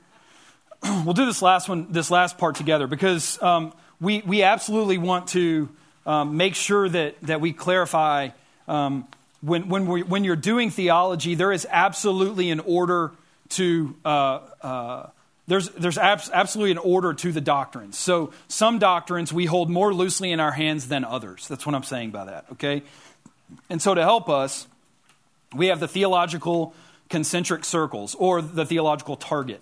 Right? Looks like this. Looks like a target. And so in the center, we would say these are the essentials. These are the things, and by essentials, I mean if you drop any of them, then you're no longer Christian. These are the things that are necessary for someone to be Christian. Then the second tier, or the second circle, are convictions. These are things that we would hold very strongly to. We would have a deep-seated conviction about these things. And frankly, the way I kind of measure convictions is, I'm going to break fellowship with you over this, right? So that's why there's a ton of different denominations and different Christian churches and stuff like that. Because while we would hold the center all the same, we're definitely going to have different views on that second tier, and that's going to actually cause us to break fellowship. The third circle are opinions. These are things that I would say, hey, you can have a really strong opinion about this, right? But I would not necessarily break fellowship with someone over this. And then the fourth tier is just questions. Like someone's like, hey, I have an idea about this, and I'm like, man, if you're supporting that with Scripture and you've thought about it well, your idea is better than mine. Like, sweet, awesome, great, good job, drive on. So, what do we mean by essentials? You want to say something real quick? No. All right. What we mean by essentials are these: Trinity, that God is three distinct individual persons, and all those 3 distinct persons share the same essence. So while we affirm that God is Father, Son, and Holy Spirit, and the Father is not the Son, and the Son is not the Spirit, and the Spirit is not the Father, tracking with me so far? All right? There is one God. Okay? We would also say that it's essential as Christians to believe in some view of sin, okay, that we have fallen and are in need of redemption. The virgin birth is essential because it's closely tied to what's called the hypostatic union, or the fact that Jesus is fully God and fully man. Okay, this is essential. If you reject these things, you're not Christian. You have to hold to some form of atonement, or the fact that Jesus has taken, like 2 Corinthians chapter 5, verse 21 says, that God made him who knew no sin to become sin, to be sin on our behalf, that we might become the righteousness of God in him, right? That's called atonement. Next, resurrection, okay? You have to believe that Jesus literally, physically got up from the dead, or you're not a Christian, okay? You're something, but you're not Christian. And then lastly, it's restoration. You have to believe in some sort of doctrine whereby what is broken will be made new, okay? Now, I just spoke really generally about all of those things, right? I didn't give you particulars in them because the particulars are typically where people begin to disagree and they fall into that second tier category, okay? Yes, question? That's the fully God and fully man. That's just the theological term that I probably shouldn't even have said that. Now we'll also get to that too on the Jesus month. Yep, so yeah, it's a that's good right. question. Yep. 1 month. Yeah, only Jesus. only 1 month is about Jesus. That's it. So don't miss it. You may not be in the target. Okay. The second tier, we would say we would hold that various views on justification. So under atonement, you're going to be like, hey, there's various views on how exactly the atonement works itself out. So this is where we would break with our Roman Catholic brothers and sisters, right? Our views on justification are pretty different, right? Different enough for there to be a Protestant Reformation, right? Different enough for us to be like, hey, I believe that there are Roman Catholics who are actually Christian, who actually have a relationship with God the Father through Jesus Christ by the power of the Holy Spirit, right? We're going to pretty strongly disagree on some stuff, and this is one of them, but they're still Christian, right? Various views on homosexuality, right? I think that there are a lot of churches today that have actual, genuine Christians who actually know God through the sacrifice of Christ and the power of the Holy Spirit, who are accepting homosexuals as an alternate lifestyle. We would strongly disagree with that. We would disagree with our brothers and sisters to the point of saying, we're going to break fellowship with you over that, right? But we're not going to be like, pagans, you're not Christian kind of thing. It's or if we are, we should not, right? And then thirdly, and probably most controversial, right, we would also say that inerrancy is not central. So you don't have to believe that the entire Bible is totally without error, right, and still be a Christian. Namely, frankly, we read his article and also quoted from him twice tonight. C.S. Lewis was not what we would call a strict inerrantist, right? There are plenty of people who are not inerrantists that I have a hard time being like, you're not Christian. Do you see what I'm saying? Yeah, so Nate and I teach this a lot together, and what we usually do is kind of good cop, bad cop. He's bad cop, so he comes in and he just like rocks people. And he's like, hey, you can love Jesus and not believe the word of God is inerrant. And then typically people like tense up, and then I'm like, well, hang on. And then I come in and play good cop. Yeah. And so what we mean by this, and this is really critical actually to some of what's actually going on in Watermark here. And so just to clarify some things, what we're saying is while we would emphatically disagree with those who believe that it's okay to practice homosexuality, we would not say they're not Christian. That's what we're saying here, is that what's in that central target there is the qualifications, what makes you Christian. Now, do we think that they're immature in their beliefs? Yes. So much so that we make a distinction now at Watermark when you filled out your 4B form, and if you haven't yet, shame on you, and you cannot leave tonight until you do it. Because you're not really a member. But we changed, you're not a member, which means you cannot be in this class, so we're retroactively kicking you out. And so, not in the center, but we will break fellowship up. No, I'm just kidding. I'm just kidding. Kind of. We'll see in April where you'll you're get at. a letter. Yeah, you'll get a letter. But this is new territory for us. We've actually changed our Watermark Essential Core Doctrines. What we're saying is that this is what is essential to be in fellowship with us at Watermark. Right. We're not saying this is what it means to be a Christian. And we reserve that. Every expression of the Christian faith reserves the right to have their core doctrinal beliefs in their church. So what we're saying is to be in fellowship with us here in this expression of the local church, we do believe we need to draw the line here because, quite frankly, our culture is at war over this issue. But to Nate's point, gang, we should be kind. We should be loving. These are things that we break fellowship over, but we don't need to be warring with our Christian friends when, quite frankly, the enemy is far bigger and greater than some of these things that we've been fighting about. Totally. Yeah, and so, I mean, just getting back to the circles, we'll finish real quick. Is it 9 o'clock? Yeah, it's 9 o'clock. When it comes to inerrancy, and I would make this point too, we're going to make it in a much more robust way in next month.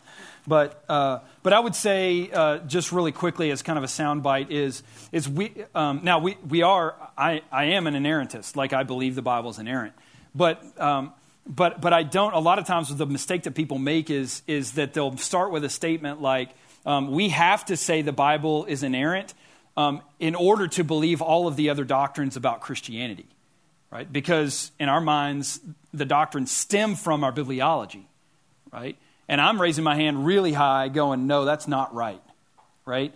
What I am saying is that the top doctrine, and the reason you want to come that 1 month when we talk about Jesus, is because our top doctrine is Christology, right? I hold to a high view of Scripture because Scripture testifies about Jesus. And I'm a Christian not because the Bible says so. I'm a Christian because I literally believe that 2,000 years ago, there literally was a man who made crazy claims about himself, backed him up with his works, died on a cross, and physically got up from the dead, right? Even if there was no book ever about that at all, that doesn't change the fact that that actually happened, right? And so our bibliology and frankly all other doctrines are sourced in and sustained by Christ, right? What we don't want to do is to make Christ subservient to Scripture that testifies about him, right? Jesus said, you search the Scripture because in them you think you have life.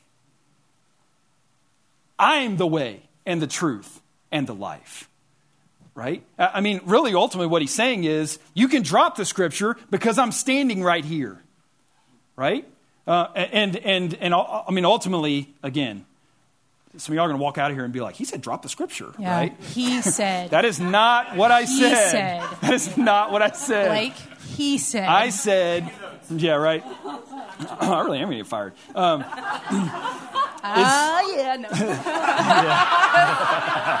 I'm getting a promotion. Nice, yeah. Whatever, man, you're the same. What I am saying is that Scripture, and hear me, Scripture is literally a tool that God has given. It is the written word that testifies about the living word. And the living word is a person, which is why at the very beginning of the class, I said, if you're thinking, you can have the Bible all you want. But if the Bible is not helping you interact in a personal relationship with Jesus Christ through the power of the Spirit, then it's totally lost its purpose, right? It is merely a tool by which we know God. And frankly, it is one of the primary tools by which we know God, which is why we hold to a really high view of Scripture. All right? More on that later. Third category, I'm just giving examples. I mean, there are people here at this church who have different views on election. There are people here who came in up from a Church of Christ background who have different views on baptism, right? Now, obviously, as an equipping team, some of you guys are high-fiving, right? ACU! Kelsey Inman. Yeah! No, who leads our baptism ministry. Yes. Kelsey leads our baptism ministry. That's awesome. That's awesome. It's epic. So, hey, now, obviously, if people hold to these different views, and we have meetings with people like this all the time, like, hey, we would encourage you to don't teach this, right, at this body, because as signing our doctrinal statement, you're saying, hey, I will not teach this. But that doesn't mean you can't hold to it if you have good reasons, right? Now, obviously, we're going to, you're going to hear a lot of different teaching on it, but we're not necessarily going to break fellowship with you over it unless you become belligerent. Then it's like, maybe you got to go find some people. They're your people over there, And then Those are your lastly, people that over last, there. that last circle is like dinosaurs. What are your views on alcohol? I said eschatological particulars. That's the difference in like the rapture and stuff like that, which I'm not teaching that night. I think y'all meant for that to happen. Anyway, and then farkling, right? If you're on staff here, some of y'all are going to have different views on whether we should farkle or not, right? And okay, that's great. That's a great question, all right? Okay, we're 4 minutes over. Any questions really quick?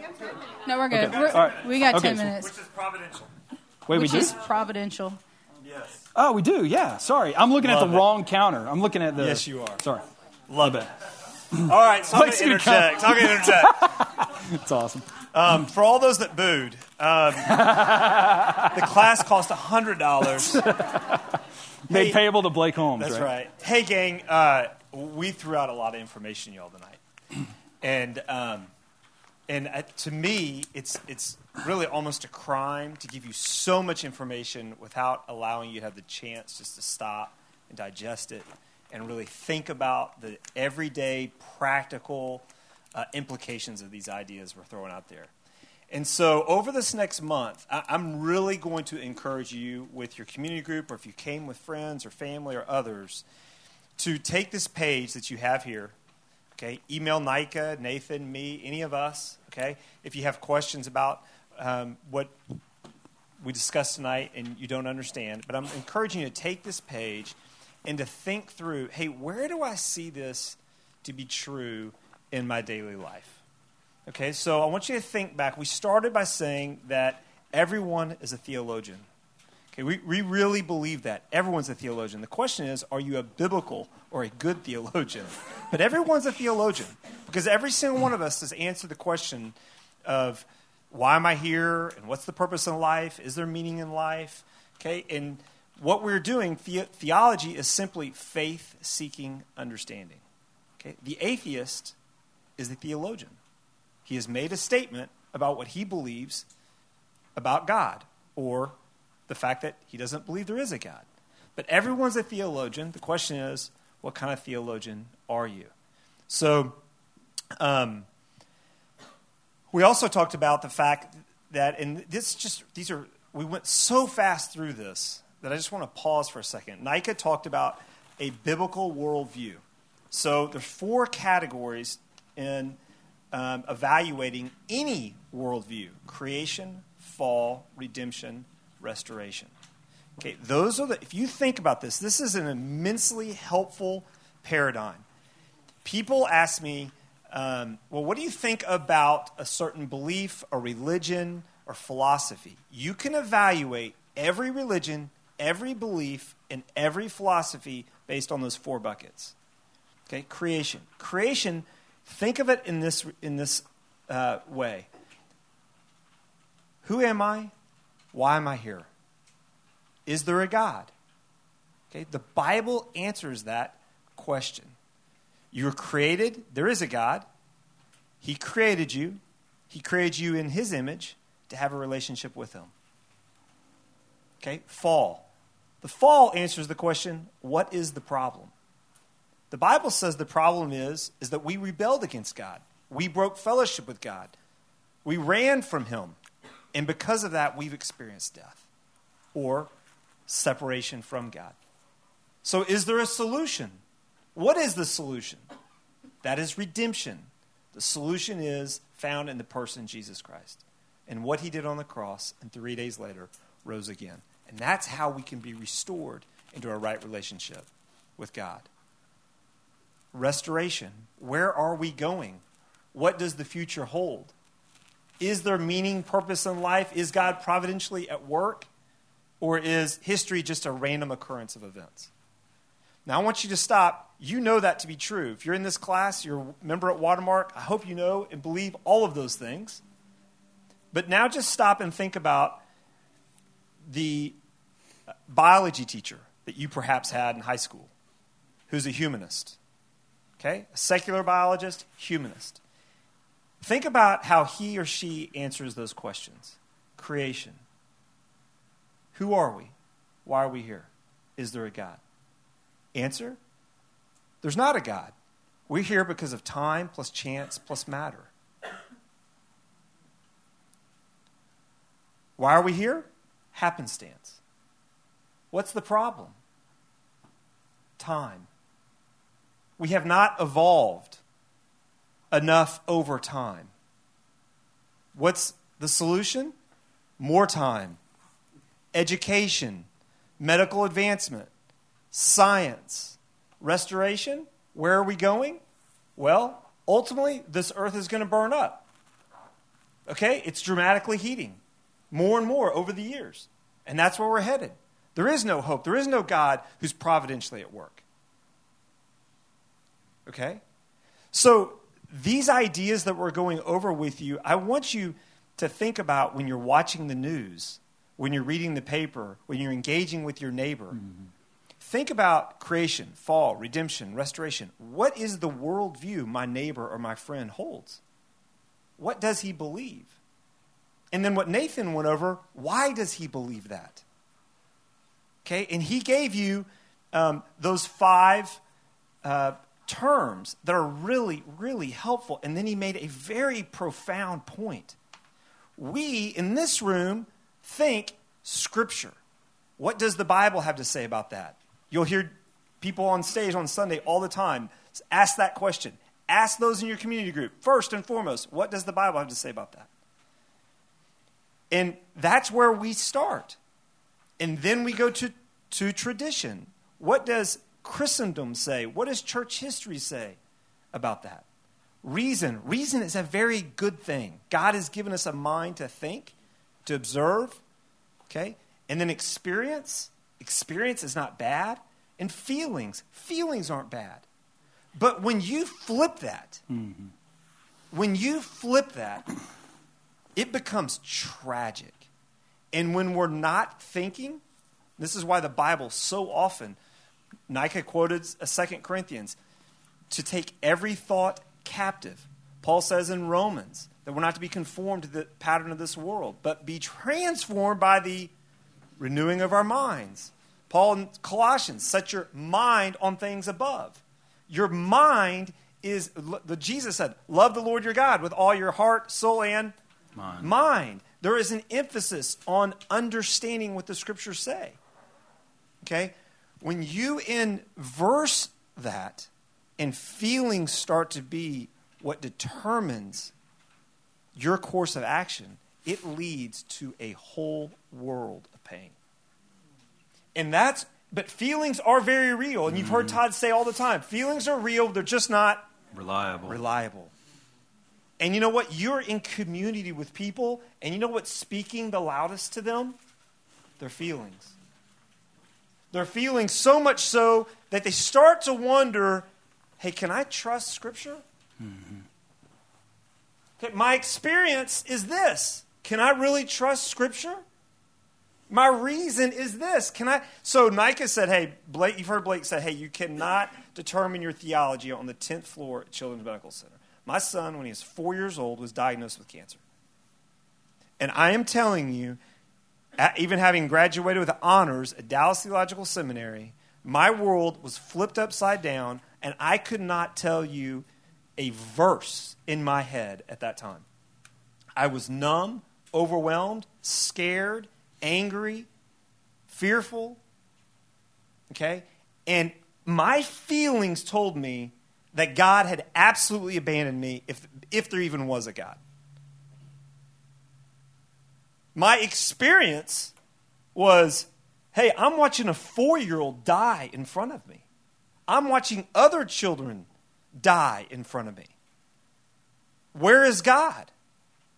And so if you start determining your theology based on the 10th floor of where you are and how you feel at Children's Medical Center, and you don't allow Scripture to inform your thoughts, you will land in a really dark place. So we're not just having this class so that we can pass a test on doctrine and theology. Okay? We went through this really, really fast. But what would have blessed us all is if we could just stop and go, okay, hold on. Where do you see this? Okay, where is this fleshed out in real life? This is where it's been seen in my life. Fortunately, after the pain and the numbness and all that kind of just wore me out. I sat there late one night when, for whatever reason, Rebecca, my wife, was up there usually with me. But late one night, I was by myself. It's about 2:30, 3 o'clock in the morning. I thought I'm the only person in the world. I mean, I just, who feels is I'm in this dark of a place. And the Lord brought back to me a very, very powerful passage. It's always just stuck in my head. And it's where Jesus is no longer going to just perform public miracles, right? Bread and circuses for people. But he's calling them to something. He's claiming something about himself. And so the people start to abandon him because they can't just manipulate him to do what they want him to do. Bread and fish. He's saying, hey, listen, I'm not about just the miracles. I want you to know who I am. You got to know who I am first. And so people start to leave. And he turns to his disciples, and what does he say? Are you going to leave? You going to leave? And Peter says to him, where would we go? You have the words of eternal life. Right? And I sat there late that night in that room, looking at my son, not knowing whether or not he was going to live or die, totally terrified. And I thought of that passage. And it was like God said to me, hey, Blake, you going to leave now? You leaving? What are you going to do? And I'm telling you, it was like I heard Peter. I sat there and I thought, well, where am I going to go? I'm going to quit my job. Can't be the equipping pastor at Watermark and punt on this. So I'll quit my job. And then what can I do? Well, I'll raise money for the hospital. And maybe, what am I going to believe about God? What do the other religions believe? What's out there? And I kept coming back to something. The person, Jesus Christ. Yeah. Who Jesus is. Mm-hmm. And then it hit me. God gave his son so that I could have life. And it was then I could take my son and trust him to the one who gave me his son. Mm-hmm. And I recognized, where am I going to go? You have the words of eternal life. You see, theology, gang, is not for the academician guy out there, you know, who Nico was talking about. It's for all of us. And everybody at Children's Medical Center right now is doing theology. Every biology student in high school is doing theology. Everyone out there in corporate America is doing theology. You're doing theology. You're doing theology. It's just whether or not the Bible is informing that or not. So my challenge to you is to take this information, evaluate movies, music, TV shows, the counsel and community groups, the strategies at work, the teaching you hear, what you hear from politicians, and ask yourself, whoa, what's that worldview? How does that contrast with creation, fall, redemption, restoration? Okay?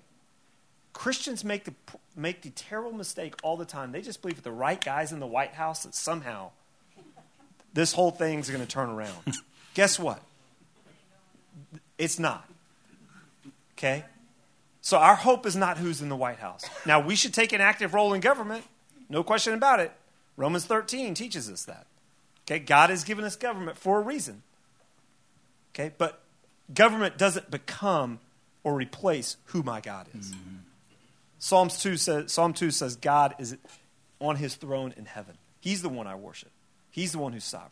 He's the one who's providentially ordering all of history. Okay? So listen to the radio. There's a song on country music right now that just kills me. It's called Follow Your Arrow. Anybody heard that song? Okay? You know, really? Just a couple? She won a whatever.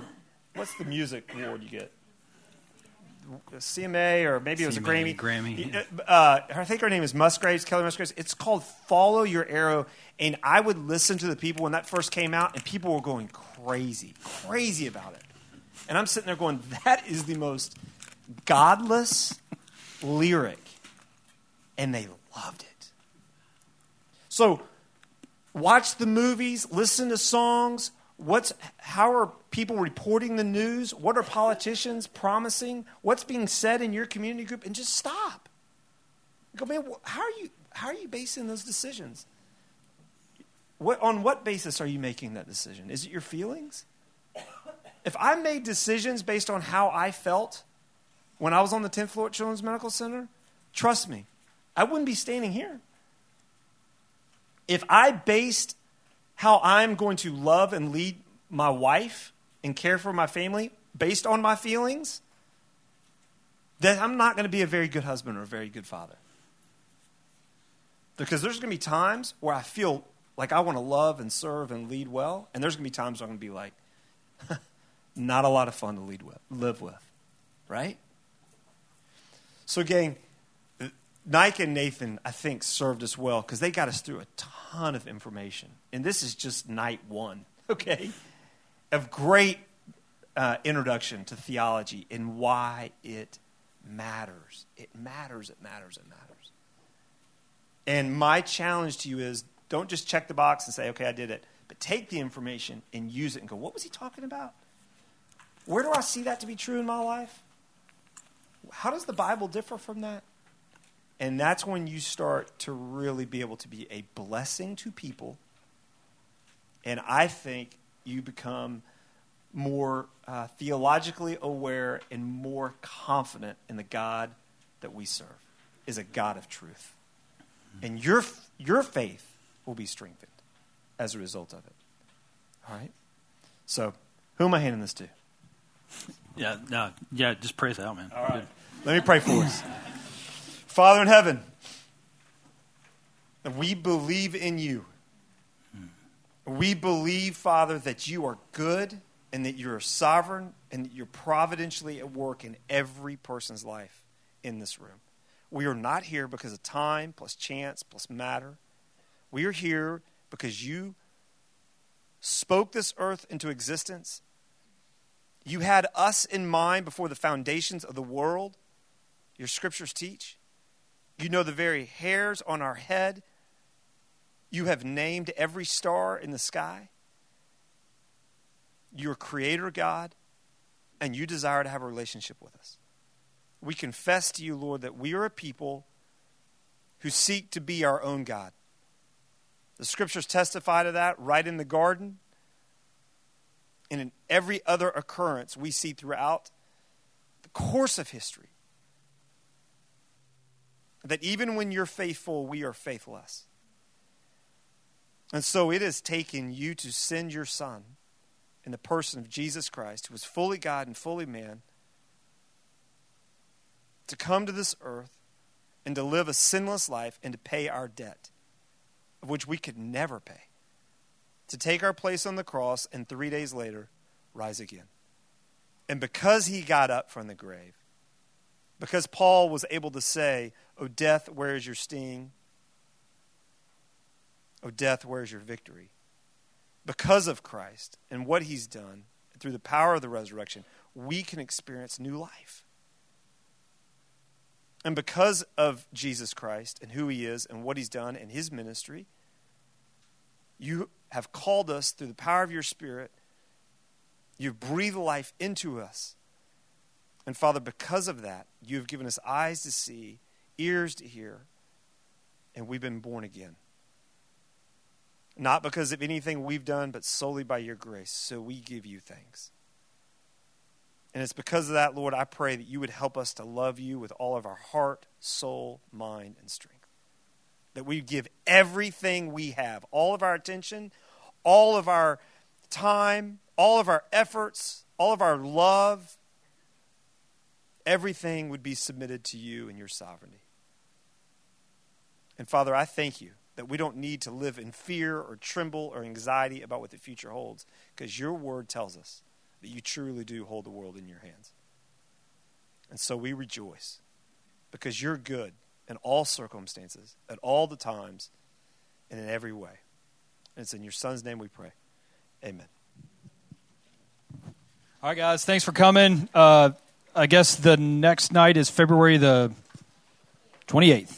We're going to talk doctrine of God. Yeah. So you should have gotten a handout with the whole reading pages you're supposed to have read. You'll also get an email from Nika. There may be some supplemental articles or something we send your way just for your information. And there's also going to be at least one memory verse that we're going to try to memorize every time that you'll share among your group. So anything else I'm missing, Nika? All right. Y'all have a great night. Thanks for hanging with us. If you have questions, we'll be up here.